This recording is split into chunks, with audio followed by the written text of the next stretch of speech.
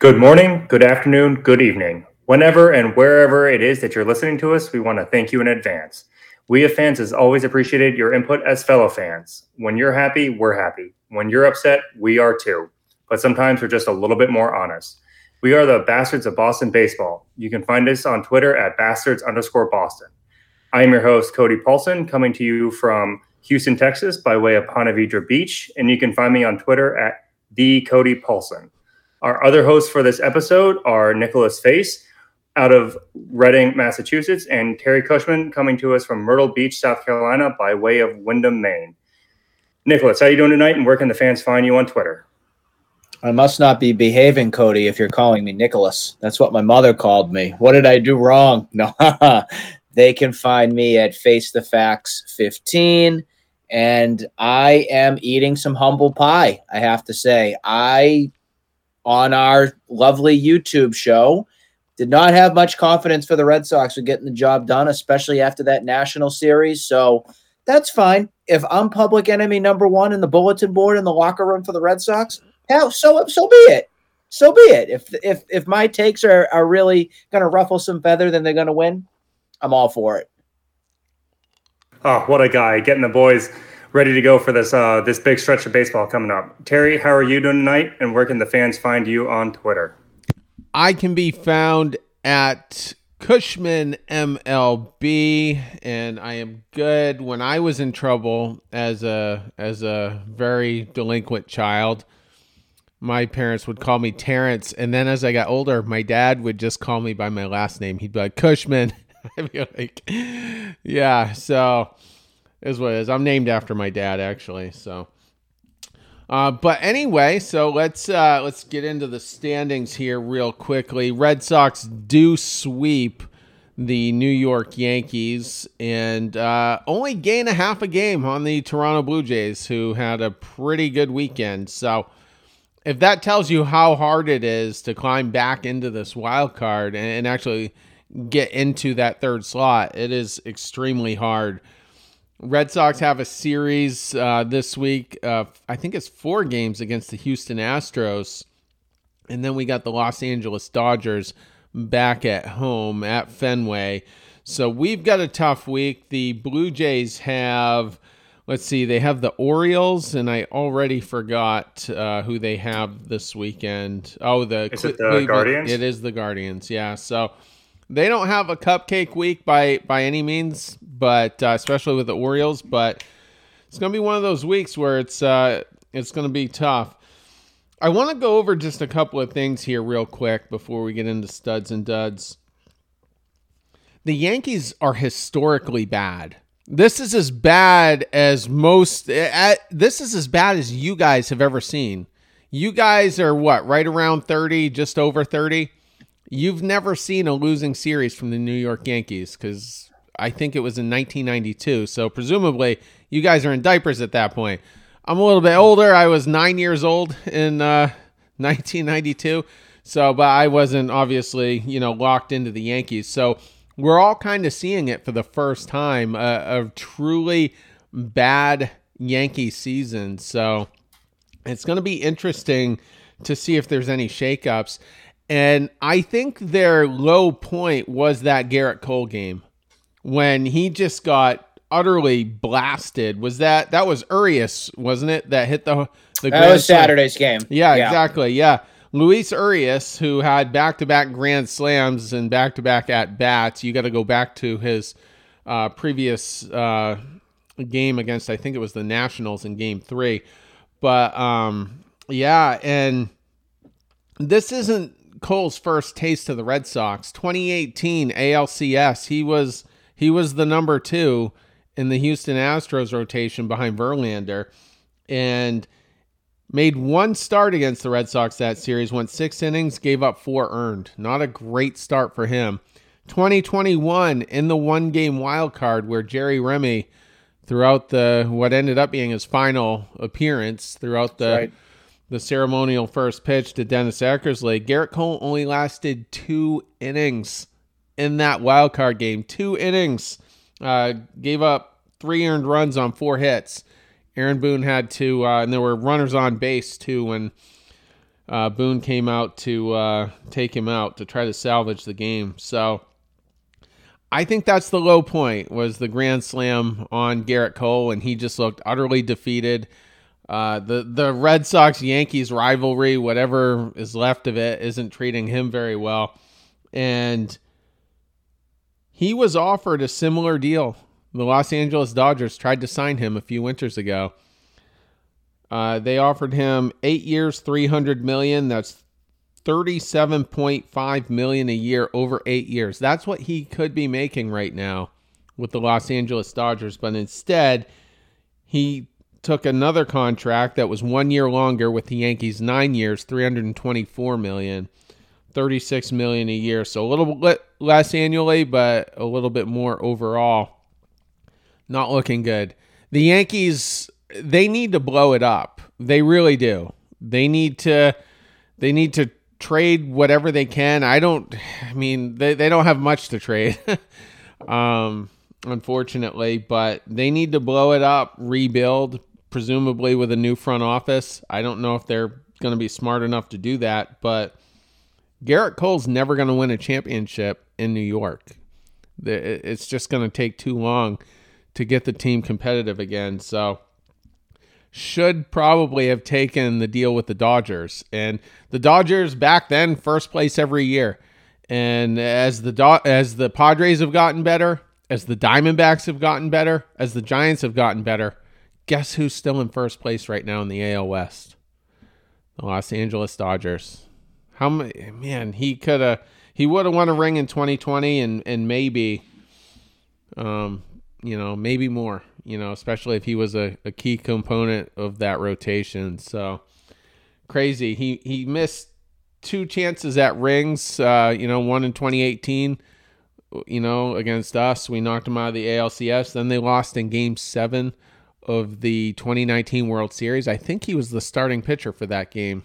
Pitched a great game, but I forget who got to him. It wasn't one of the Astros' better hitters either, but yeah. And then went to the ALCS one time with the Yankees. So came close, but he's probably never going to win a ring. That Game 7 was as close as he'll ever get.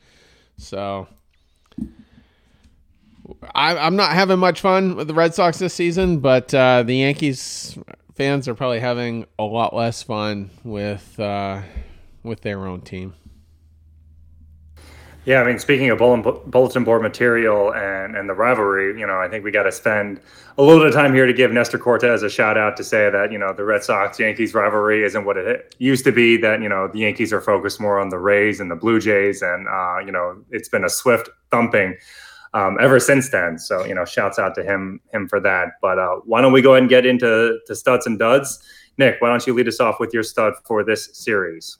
I feel like every time I come on for the weekend and talk about what happened from a game, Justin Turner, I think, has been on my stud list more times than not. Here's a guy that the Red Sox took a chance with this offseason. I give as much kudos to Kike Hernandez with recruiting him to bring him in here. It's almost like that was the gift that kept on giving. But Justin Turner has just been the team's MVP in my eyes this season. He has put the team on his back time and time again and has allowed fans to feel at ease when he comes into the lineup, make some sort of impactful play, whether it's hitting, fielding, heads-up base running, doing something positive in the clubhouse. Today alone, 3-run shot, gets the lead to 5-2. Don't you worry, though. It's 5-5. Here he comes in the 9th inning and knocks in another go-ahead run. You never really knew what to expect in a way with Turner after JD Martinez went to the Dodgers and everything. 38 years old, it gets up there. You're like, is this guy going to continue to produce and be somebody that can be counted on? But I made an interesting little talking point today about where would this team be without Justin Turner right now? I don't even think we're having a conversation right now of this team even being in contention without Justin Turner. I mean, numbers alone, he had an awesome July. His July, he hit 337. He had, 5 home runs. He knocked in 28 RBIs for July. Already for August, we're almost done with August, but hitting 308. He's got he's got 3 home runs. He's got 8 RBIs so far. He's been banged up. He's been playing through some things. But you know what? He's a pro's pro. He's going to get the job done. It doesn't matter if he's walking around on 1 foot. The guy is going to be a stud no matter what. So very happy with Justin Turner. Hopefully we can keep him healthy and productive and maybe be that force that this team needs, especially with the most important series of the year with the Astros, the Dodgers, and then the Astros again. Well, Nick, you said,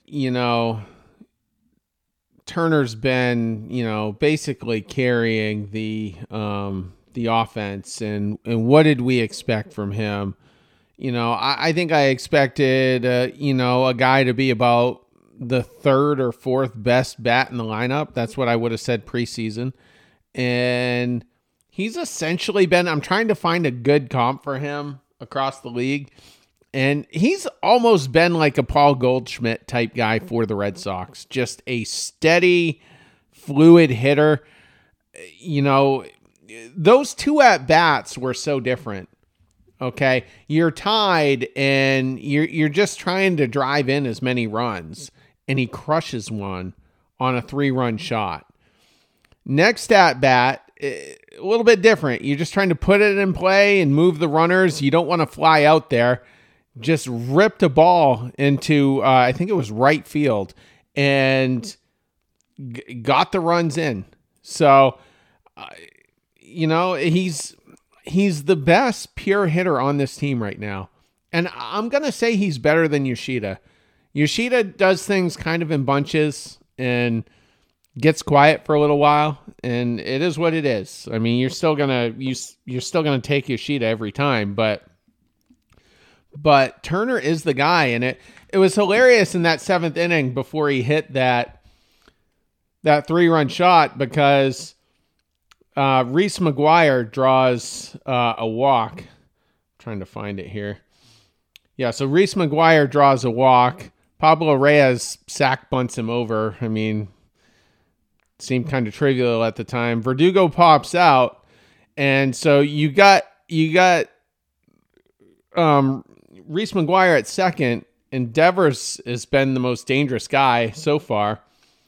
So they intentionally walk him, put him on first base to get to Turner, and then Turner crushes them.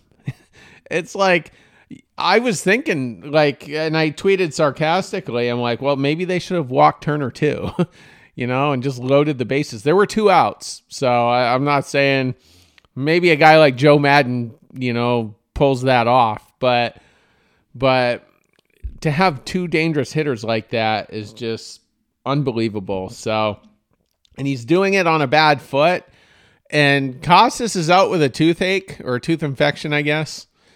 And Turner can hardly run, but Costas can't handle his pain, so Turner has no choice but to deal with his pain, and was playing the field when he should have been DHing. He probably should be on the injured list, but, our backs are against the wall, and he knows that, and trying to keep the wild card race alive. And back-to-back games, Justin Turner played first base for you. So, had a hell of a series. If at the beginning of the season, I was to tell you, hey, Justin Turner's going to come in, he's going to have 20 bombs and 80 RBIs, you would sign up for that in a heartbeat, right? You would be like, man, that's over the moon. We would be thrilled to get that kind of production out of him, under the understanding that he'd be, like you guys had mentioned, the 3rd or the 4th best bat in this lineup. He's got that already. He's batting .288, and we've got a month and a half left in the season for him to add to those counting numbers. I mean, this guy's been a pro's pro, a great find. And, I know it wasn't a direct 1-for-1 swap with Los Angeles and JD, but it's one of those rare occasions where it's, new surroundings, and it works best for both sides, right? When they walk Devers, you're like, oh man, here's a chance, right? Like, Turner has been that protection for Devers in the lineup all year long. When he comes up again in the ninth, you're like, there's no way he does it again, but he's been doing it for the last month and a half, if not all season. And what does he do? He dumps the ball into the right field corner and scores, what ends up being the go-ahead run. The model of consistency, which is something that this team has struggled with, series in and series out, he hasn't been that guy, right? He's been the guy that is always producing, hitting at a high clip, putting together professional at-bats, never trying to do too much. I think if there's going to be one knock that we have to Rafi, it's, he's maybe a little bit too aggressive, maybe trying to, leave the yard on too many at-bats and not trying to just put the ball over second baseman's head or over the shortstop's head.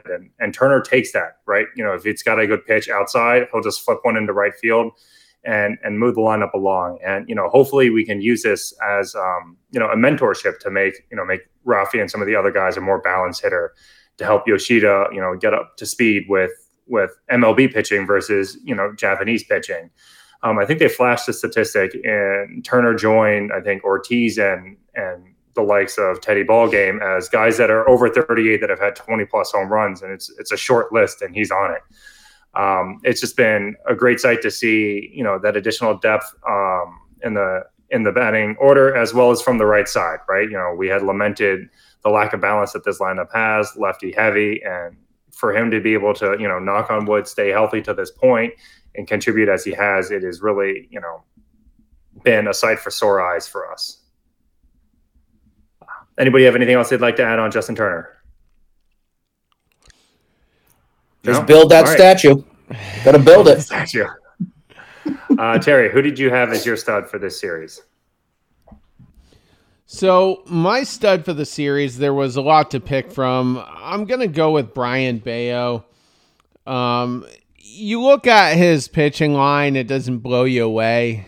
6 innings pitched, 6 hits, 1 earned run, walked 1, only struck out 4.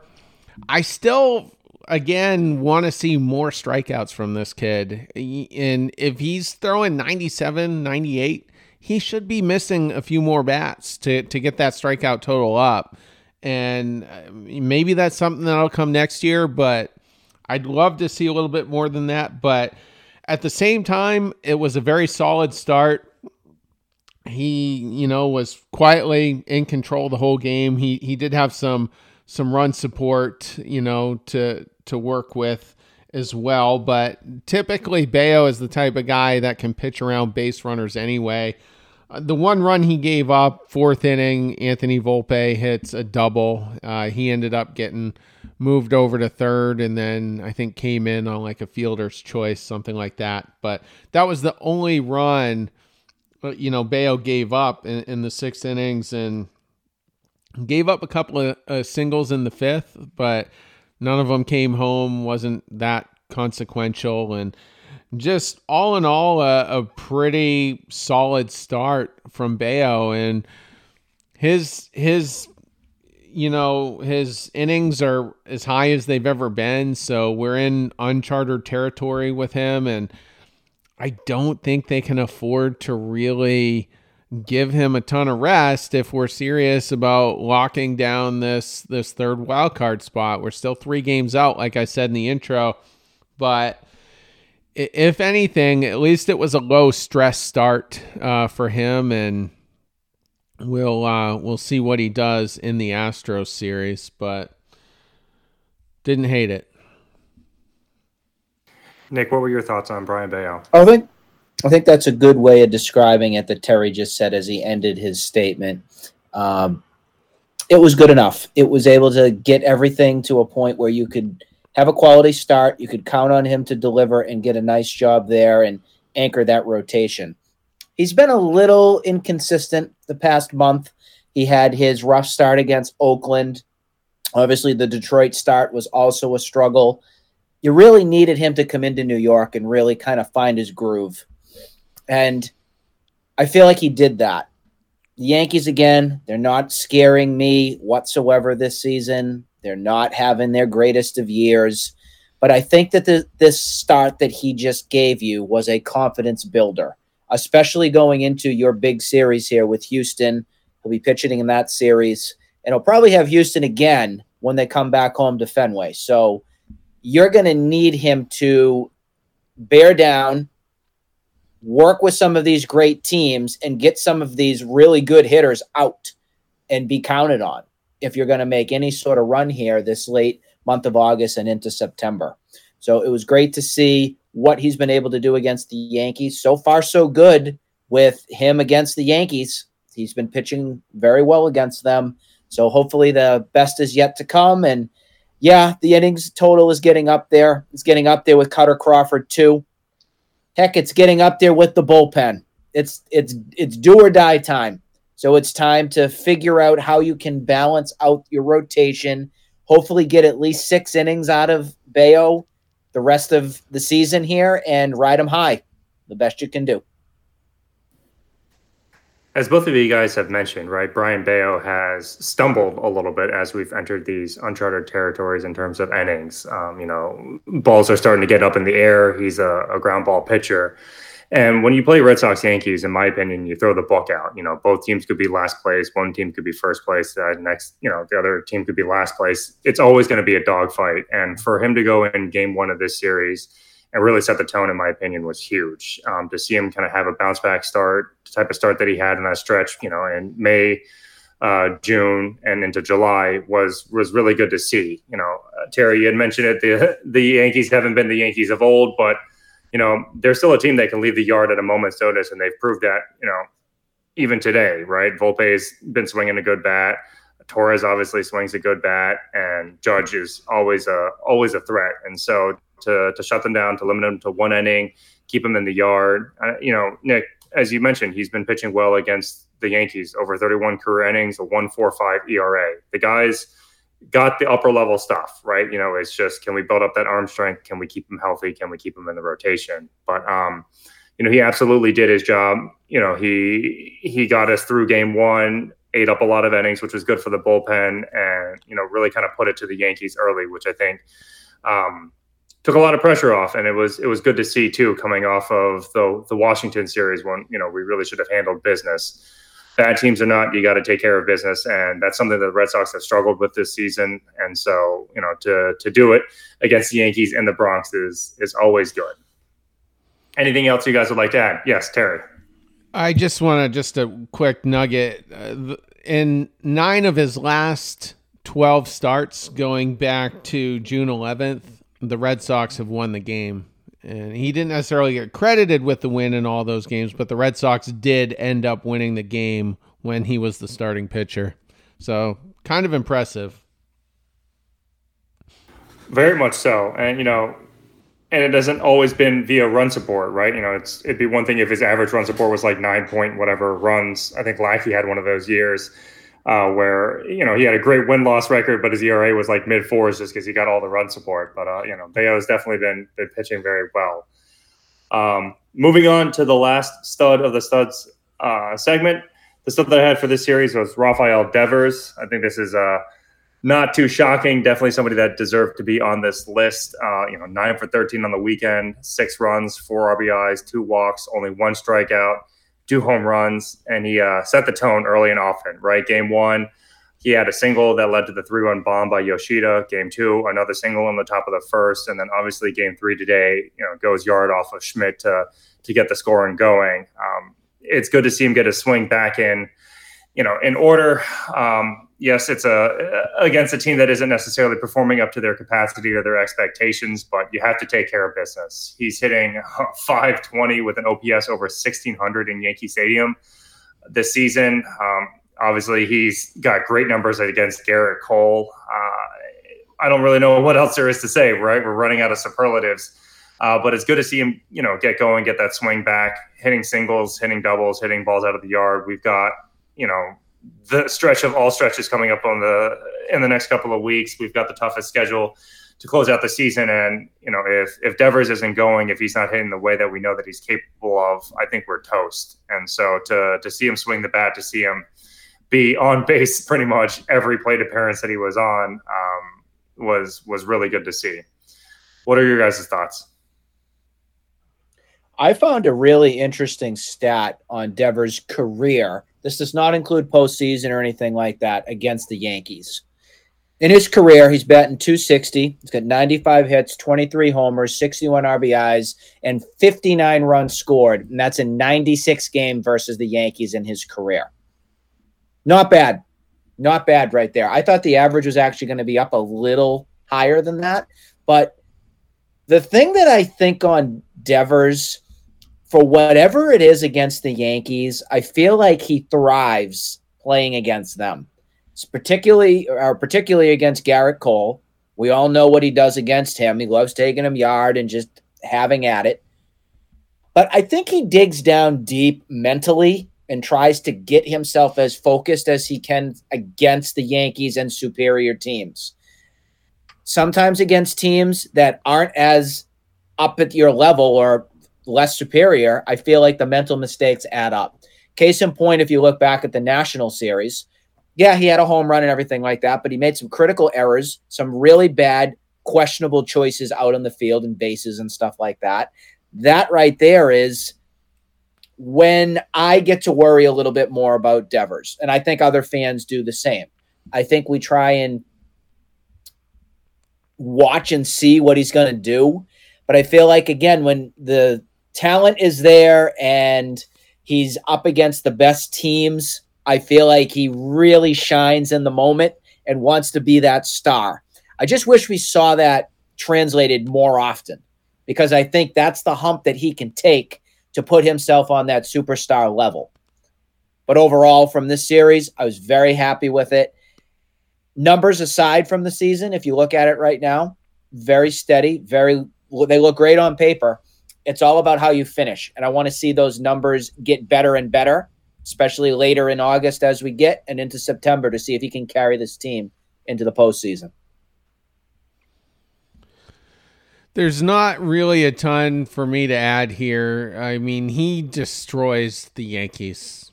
You know, he shows up and it's almost a massacre every time he does it. And he's slipped a little bit. He was top 3 and runs batted in, but I mean the team's been cold a little bit. He's 8th now, tied with Nolan Arenado. On that. Mookie Betts is actually just one spot ahead with one more run driven in. But man, if he could play the Yankees every day, he'd be the greatest baseball player of all time. I mean, he just destroys them. And we don't, or at least I haven't seen much, talked about his childhood, who his heroes were. But in the Dominican Republic, I mean, the Red Sox have strong roots there. I mean, David Ortiz, obviously, is larger than life. And Pedro Martinez as well, from the Dominican Republic. And Devers was 6 years old when the Red Sox reversed the curse. So if we could just be a perennial playoff contender again, and we haven't been for quite some time, man, there's just no telling what kind of heroics this guy could have in the month of October. And I know Turner's been the guy. And tomorrow night against the Astros, if the bases are loaded and I had my pick, with 2 outs, if I wanted Devers or Turner, I probably would take Turner tomorrow night. But in the month of October, I want Rafi Devers. I really think he's going to be the guy that takes us to the promised land. He's going to be the guy that's the most locked in. And when we finally get back there, he'll have those signature moments that he's missing, that David Ortiz had. And hopefully the wait won't be too long. Anything else that you guys would like to add on the studs segment? Yes, Nick. Glad you said David Ortiz, Terry, because that's who the Red Sox would love him to be. That's who John Henry and all the others that signed that big contract and checked for him and everything like that. In a perfect world, that's your next guy up. That is your Ortiz person. And if he turns into being even just a morsel of what Ortiz was, I think many, many fans here in Boston will be very happy. I don't think anybody could argue with that. Some honorable mentions before we move on to the duds segment. Wanted to give a shout out to Martin and Jansen. A lot of traffic on the base pass today, but no runs crossed the plate. Wanted to give a shout out to Urias and Yoshida for their 4 RBI games. It was the first time the Red Sox have had a 4 RBI game in Yankee Stadium since 2018. We had a player do it in each game of the series, so that was a pretty cool little nugget from the weekend. Any other honorable mentions that you gentlemen wanted to mention? Nick?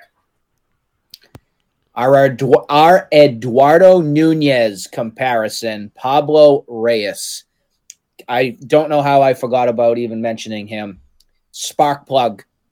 I love the energy. I love what he's been able to give this team when you were getting diddly squat from Christian Arroyo. Not much offensively at all from Yu Chang. And the Red Sox believed in Pablo Reyes versus Kike Hernandez. So it's great to see the guy contribute. It's great to see him get the opportunity. And he is just flourishing in every opportunity that he gets. He's very easy to root for. And I hope for the best for the guy because I love that underdog mentality. And that's where he was. He was an underdog. So having a guy like that that's out there to prove something just makes it so easy to root for, especially when he contributes and helps this team win. I want him in the lineup. I want him at second base as often as possible. So it's great to see. Really is, off the pine, batting over 300 and a couple of big hits too. The walk-off grand slam was obviously big. But yeah. And Terry, was there anybody else that you wanted to mention? No, I love the Eduardo Nunez comparison because the year we traded for him, he was a spark plug. He ended up getting hurt right before the playoffs, but, throughout August and September, everybody forgets about him. And so important to that team. Yeah, and one thing I'll share real quick, that year was very tumultuous for the Red Sox because you had the Pedroia Machado controversy, which kind of split the fan base. You had the whole thing with David Price and Dennis Eckersley on the charter plane, and then they trade for Nunez. And Brock Holt shared a story about how they were all having lunch or whatever. Like food gets catered into them daily, I think, in the clubhouse, and they were all just kind of eating lunch, before doing workouts and all that. And Nunez looked around the clubhouse and he says to Brock Holt, he goes, "Is everybody around here always this miserable?" He's this happy guy, trying to make the most of it. He got pulled off the Giants. I don't think they were a playoff team that year. I remember watching the game. He got traded because it was Hug Watch. There was a few days before the deadline, and I just happened to be watching it, and everybody was hugging Nunez. And I'm like, man, I wonder if we're going to get him. And we did. And, Reyes didn't quite have, Nunez was a known, utility infielder at that point. People were familiar with him, and we were because he had been with the Yankees prior. Nobody knew who Pablo Reyes was, and he was plucked out of nowhere and had some timely hits earlier in the summer. Was one of those guys that we keep saying was just kind of moving the line. Driving people home with timely hits. And then of course, which series was it? I think it was game 1 against Kansas City, tie game. And he just crushes one. And yeah, so I don't think he's a long-term guy, but it's, we'll enjoy it while he's here, and he'll probably have some big moments in the coming weeks, and a solid glove in the infield as well, which we badly needed. Stability in the infield is never overrated. Yeah, right. We've been through the ringer with bad infield defense this year. Sure have. Speaking of bad infield defense, let's switch on over to duds. Nick, who do you have for your dud for the New York Yankees series? The guy's not a dud in my eyes, in the field at least, but the overhyped mentality drives me kind of insane on Trevor Story. Is he better than what you've had at shortstop this season? Absolutely. I'm not going to argue that whatsoever. You got a guy that, yeah, he's been an all-star. He's been very, very good with what he's been able to do, Colorado-wise at least. But you know what? Outside of that, number-wise, when you look at that in comparison out there, to me, it screams average player. And the Red Sox got real excited, not last offseason, the previous offseason when they got him. And they really did think that he was going to be the next guy after Xander Bogaerts and everything. I'm happy he's back. Don't get me wrong on that. I'm very grateful he got back from the elbow injury and he got himself to a point where he's there. To me, Trevor Story does not look like a gamer to me. He looks like a guy that's very happy with just being there and taking that money and everything. I think that he's, with the bat, very shaky. I don't think he's ready right now. I don't think he's 100%. I'll even tell you he's probably 60%. So all that commotion that started when he was down in Worcester, getting those reps, getting his time and everything back, it was rushed. And there was a lot of people, I'm included, that said, you know what, if you're putting up these numbers in Worcester, you need to come up to the big league club. They need some help. We can't do Yu Chang experiments anymore. You've seen flashes, but then you've seen other flashes where he's 0 for 4, 0 for 5, 4 Ks. The timing is just not there. To be fair to the guy, he hasn't had a spring training. But the sample size that I see so far here in Boston has been a disappointment. And I'm sorry to have to even say it, but I just don't feel like this contract over the long haul is going to be worth the money the Red Sox invested with Trevor Story. I just don't. I think it could have been spread out elsewhere to help this team in other ways. I want to be wrong on this very badly, but from what my eyes see and what I see from him producing on the field does not scream to me a guy that's going to move the needle and get the job done and win games and be somebody I can feel confident with time in and time out. Last thing before we open it up to the other guys, I just want to let you know Trevor Story's numbers so far for the month of August. So he has had 39 at-bats. He's got 8 of those hits. If you do that math out, that comes to a 205 average. For the month of August, he has also struck out 14 times. That is alarming to me. And that trend that he has right there, if the Red Sox are going to make a run, better stop very quickly. Otherwise, it's going to be a very disappointing October because you need some help with Trevor Story, and he needs to prove his worth, at least in my opinion. Terry, what are your thoughts? If he doesn't pick it up, I'm going to start calling him Trevor Chang because that's about the same level of offense he's giving us. So he's played 10 games so far, and all of his hits were in a 3-game cluster. That was games 3, 4, and 5 out of the 10 that he's played. And he has not registered a hit. Oh, wait, he did today. My bad. So coming into today, he hadn't registered a hit since that 4 for 4 game against the Tigers, where we all thought he snapped out of it. And so I'm willing to ride it out this year because it is what it is. Like Nick said, he didn't have a spring training. He's coming off of the most significant injury he's ever had. But hopefully we start to see the guy that, you know, that was so impactful in the earlier part of his career in Colorado.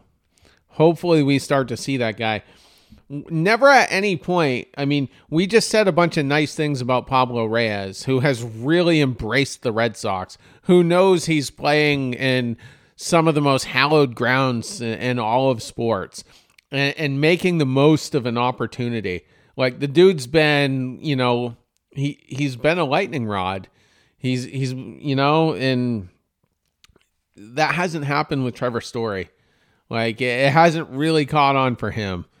And he's not he's not a guy that really comes through in the big moments. So hopefully we start to see that. I mean, you don't get to the postseason without Trevor Story picking it up, hitting with consistency, getting the strikeouts down.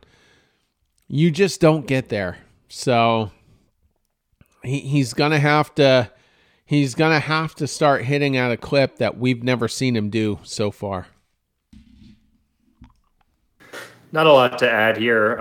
One thing to note, I think he signed, a 6-year, $140 million contract 2 off seasons ago, which at the time was a very large contract. And then looking at this past off season, 140 seems like chump change with the way that the money's moving around in baseball. So maybe there's a little bit of wiggle room there. And, I don't want to pile on too much. I don't want to talk about a guy that had no spring training, as you guys all mentioned, but we're starting to get to that point to where if he isn't producing, then it's a conversation, right? Because, we all know that hitting a baseball is dang near the hardest thing to do in professional sports.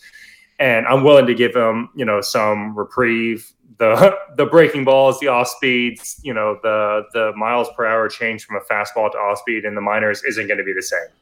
This is the big leagues. Obviously, this is the best of the best, and it's going to take a little bit of time to get back up, to trust your arm, to trust your elbow, to get that confidence. He's been no worries in the field, and that's all I care about at this moment, right? Find your timing. The offense has been able to produce runs while you've been up. As long as you're not making any errors when a ground ball goes to shortstop, I know that he's either going to put it in his pocket or he's going to make a on-time throw. He had a great relay on the Volpe play in the 8th inning of today's game that honestly, debatably saved us the game at that point, right? He's been great in the field. Bat hasn't caught up. He's kind of, he's running out of real estate to where we're kind of okay with him ramping up, him getting up to speed, a 10-game, 15-game spring training by trial by fire. But, hopefully he can turn it around, because when he's going right, we saw it last year. I mean, he's a difference maker in this lineup. He can leave the yard at a moment's notice. And we just, we need to see that bat kind of wake up a little bit. Terry, why don't you give us your dud for the series? So my dud for the series is going to be John Schreiber, and it's a little weird because, we ended up winning the game anyway, but still it brought a lot of stress to the game. And he pitched the bottom half of the 7th, and it was the top half of the 7th where Justin Turner hit that 3-run shot. And that gave the Red Sox at the time a 3-run cushion. The score was 5-2. And as soon as Turner hit that, I'm like, game over. The Yankees are buried. They're not going to plate 3 runs. They're not hitting well. I mean, the Yankees, I should have mentioned this in the open, but they're in the last 30 days, they are 28th in hits and 30th in doubles in all of Major League Baseball. So they're right at the very bottom. So again, I'm thinking there's no way that's a insurmountable gap that the Yankees aren't going to close. In comes John Schreiber. And Schreiber hasn't pitched too bad. In fact, he did pitch game 2 and had a scoreless. He had a pretty clean inning. No one got on base. He struck out 1. That was game 2.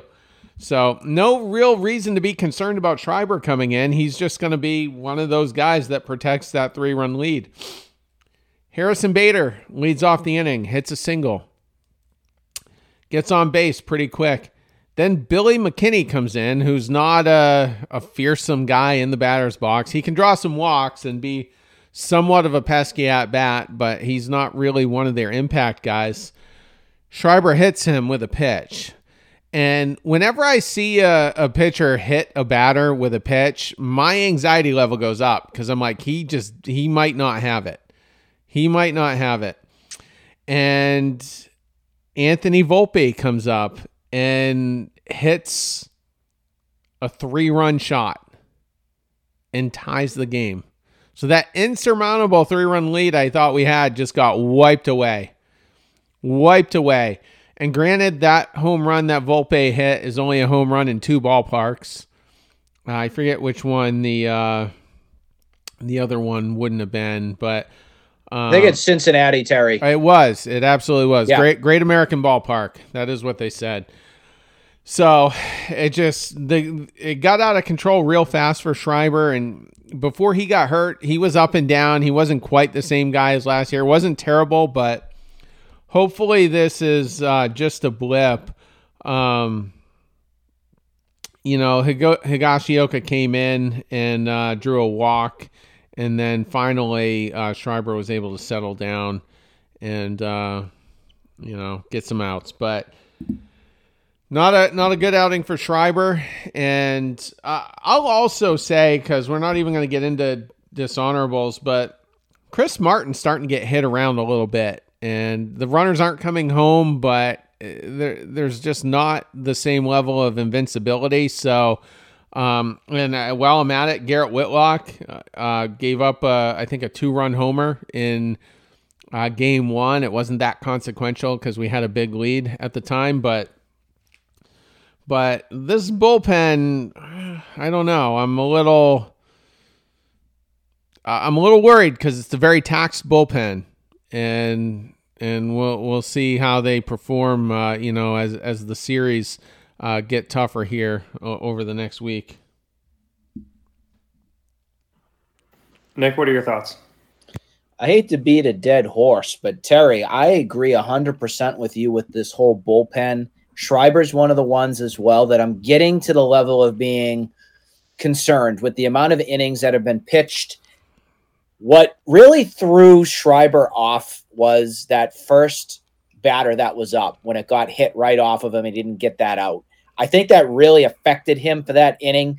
Then you saw, like you said, Terry, the hit by pitch, and I think things just started to unravel. I know that the Red Sox pitching was really upset, and I don't mean to spoil it, but the umpire is coming up next on getting the right calls and everything that was going their way. And I just think he threw a fat one right down the middle of the plate. And in 28 other ballparks, that is a catch in right field. Same goes for Whitlock's on Friday night. The good thing with Whitlock on his outing that he did have for Friday was the fact that command looked all right. Ks were up. Velocity looked like it was getting to the point where we can trust that.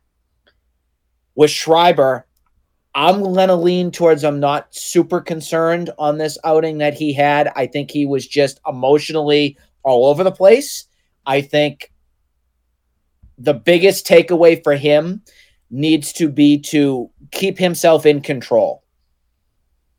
In a way, use what Kenley Jansen did this afternoon, where he allowed 2 runners back on, but he bared down. He got out of the jam. He figured it out and was able to find a way to get the job done. If Kenley's such a leader, which we know of, I'm sure that they've already had a conversation in the clubhouse about, hey, next time out, dude, why don't we go with trying something that's a little bit like this? Hopefully they're picking each other's brains and helping each other out as good teammates from that. Last thing on the Schreiber front, I know he hasn't pitched a ton this season, but his August numbers alone, I know it's very all over the map because he hasn't thrown, but he's at a 7.56 ERA for the month of August. That's not very good. He's thrown 8.1 innings. He's allowed 7 earned runs, on that. So now it's time to figure out, make some adjustments, and hopefully he can be in that circle of trust because you're going to need it. Yeah, I mean, not a lot to add there. I think you guys made some great points. I don't think I'd seen a 3-run lead evaporate as quickly as it did, right? He obviously takes that comebacker off the foot. He walked McKinney on 4 pitches. It was Jansen that hit LeMahieu in the 9th. But in my opinion, Schreiber got squeezed on 2 of those pitches, which we're going to talk about in a little bit. But that inning got away from him so fast. And like you guys mentioned, he got emotional. I did not realize that his numbers had been trending so poorly in August. And, this has been somebody that we've been counting on for the entirety of this season, right? He's been kind of a go-to guy, whether it be in the opener role when we've had bullpen days or a lock it down middle inning relief kind of guy, and he's been huge for what Cora's been trying to maneuver with the bullpen. But as those innings continue to stack up, we're gonna really see what he's made of, and hopefully he can get some time off, maybe a series off if he needs it or whatnot to get right, because, when he's going well, this bullpen's really dangerous. Terry, what do you got? Just one last pitching note. Nick Pivetta didn't look bad today, but the one thing that also bears watching with him is you're starting to see the balls leave the park quite a bit. And he's given up home runs in 4 of his last 5 outings. And in 3 of those 4 where he did give up home runs, it was multiple home runs.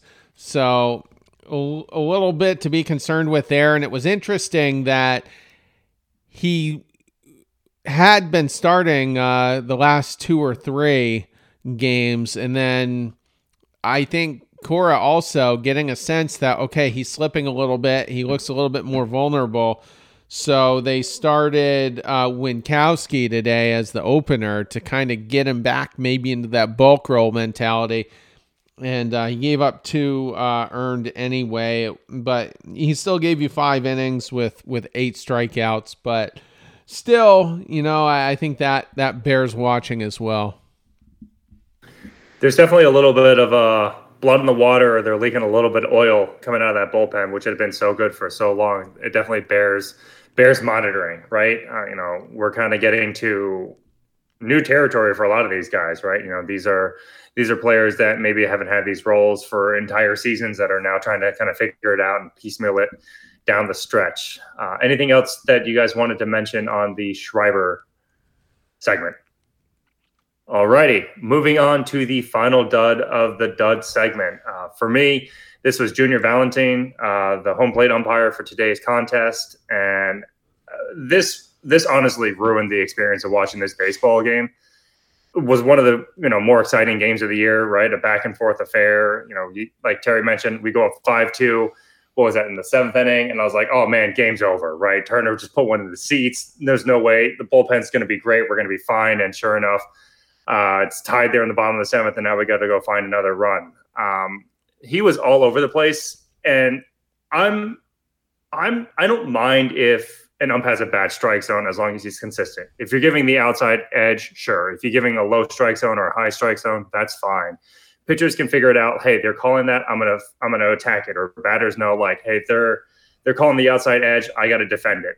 But this guy was inconsistent. And, yes, he squeezed the Red Sox. He squeezed Schreiber on the McKinney pitch. He squeezed Story on a low strikeout that wasn't a strike to Volpe or whatnot. But he also squeezed the Yankees. I think there was 2 separate strikeouts that Judge had on balls that would have been low in the zone that ended up bringing him up. And it really did change the outcome of the game, And far be it from me to sit here and complain about an umpire's performance, after a sweep and getting the victory. But it all culminated with that 8th inning, Volpe trying to score from the single to left field.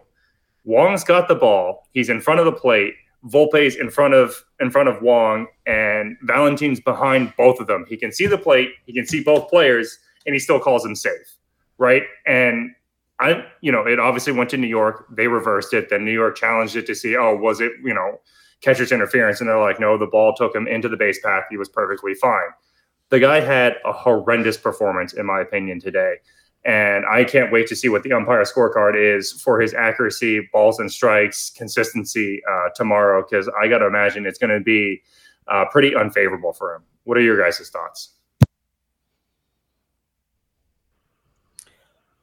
I had a take on the YouTube show that we do when I was with Brendan, and I said, if you know as a fan the umpire's name, that is not good, at least in my eyes. If you know the name of Jim Joyce, Angel Hernandez, Ron Culpa, and this Bobby Valentine bozo, you're in for a run for your money. That pitch that Pivetta threw, I want to say it was the 2nd inning. That may go down as one of the most embarrassing balls that I think I may have seen in baseball. That was so horrifically bad, like fireable offense bad. He threw it right down Broadway, and the umpire was either blind, checked out, took a nap, had no idea what was going on. I felt like the whole crew, though, not just the umpire, was all over the place. When I saw that play live in the bottom of the 8th with Refsnyder falling down and tripping and the throw coming to home plate with Wong, amazingly ended up getting the out from that. I thought from my blind eye just looking at that, I thought it was going to be safe. I think a lot of fans thought the same. I thought the foot was there underneath the tag, but the umpire right away said, safe and everything from that. So I was really surprised with hearing what they said on that call, to reverse it and everything. And it gets us into the situation to win the ball game here from today. But we're seeing a recurring theme with the umpires continuing to be bad, worse. I don't know where it's going to get to, but I think it's a perfect opportunity to also say, are we ready for robot umps? Because if they can't get these clear calls right effectively, then Major League Baseball needs to do something about it. And then the last thing I wanted to say, too, is I don't think they're harsh enough on the discipline. I know Joe Torre and I know a couple others that take care of the umpiring crews and stuff like that. I don't feel like there's enough teaching, feedback, scheduling the right people and stuff. I feel like that guy should be talked to or suspended for the week because of a call that's right down there. If you want to improve the game and get it to a point where it's being called the right way, these umpires need to be held accountable. And there's no accountability right now in baseball with what we do next if an umpire does make a bad call and you can't fix it. Major League Baseball, I am calling on you to make a stand here. Figure this thing out and get rid of some of these bozos who have no business calling a baseball game. Nick, you made a lot of great points. I just wanted to add one quick thing before we kick it over to Terry. The accountability is a great point, right? I think it is in the NBA that they've got to give like a 5-minute report essentially on what their officiating was. There is no accountability. There is no equivalent to that in the MLB, right? And I want to be fair to the umpires as well. It's got to be incredibly difficult to call balls and strikes. You got the sun, you got the shade, pitches coming in at 100 miles an hour. I'm not going to claim that I can do it better, but I'm also not umpiring at the highest level. And I also wanted to give a shout out to Alex Cora. I've been calling for him to do more for this team, to be that player's manager that he has claimed to be, that he has, staked his reputation on. It was good to see him get fired up, to be yelling at Valentine, to, continue the comments in the press conference, to get the guys in the clubhouse, fired up. Jansen came in, pulled him out of the press conference. It looked like they went and celebrated. This is the Cora that we had in 2018. This is the Cora that gets the guys fired up and gets the guys ready to play. I've been bagging on Cora all year, wanted to give props to him when I thought, he was fighting for our guys today, right? Valentine was awful and he got tossed. It was just the third time he's been tossed all season. So tip of the cap to Cora. Terry, over to you. Stole my thunder, Cody. I thought, man, they just left me the low-hanging Cora fruit, and I'm going to, go in with that. He was dropping F-bombs during his press conference, and he even said, I don't care if I get fined. Every bleeping pitch matters. And so he was fired up for sure. I don't know what to make of Junior Valentine. I want to say that we had him earlier in the year. He had another bad game with us previously, inconsistent. I don't remember the details about it. When I was pulling up his bio right now, he had a game where he called a balk on Ryan Stanek, a Astros reliever, and that balk ended up leading the winning run to come in. And so that caused a bit of a controversy.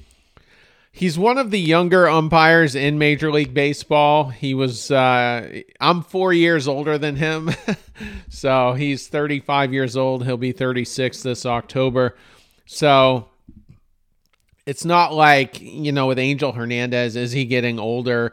Is the skill set and perception kind of fading for him? Some people thought that of Joe West, who retired a couple years ago. I think he was in his mid to late 60s. I was a big Joe West fan. I was always entertained by him. I'm in the minority, and I understand that. But yeah, so with Valentine, just not a good game, and not many good things happen in baseball when there's a Valentine involved, especially with the Red Sox. But yeah, so it wasn't a good game. I will say this though, his strike zone was horrendous and grossly inconsistent. I thought Kiner Falefa was safe at home. I thought his foot slid in between, I can't remember, was it Connor Wong at that point? Slid through Wong's legs, and I think the tag missed him. I was really surprised that got overturned because the evidence wasn't very strong, but they took a really good look at it. And I think from a Red Sox perspective, all the guys in the dugout, Alex Cora, who I'm pretty sure was watching from the clubhouse at that point, they all thought he was out. Like, there was no debate, regardless of what the screen was showing. So I think that play as well was a big reason why they were fired up, because it really did change the game. The Yankees are up by a run at that point. Who knows if they still choke it away, but you probably go into extras at a minimum, and I would probably favor the Red Sox there regardless, but it did change the game. So I wonder if Junior Valentine will be umpiring a World Series anytime soon.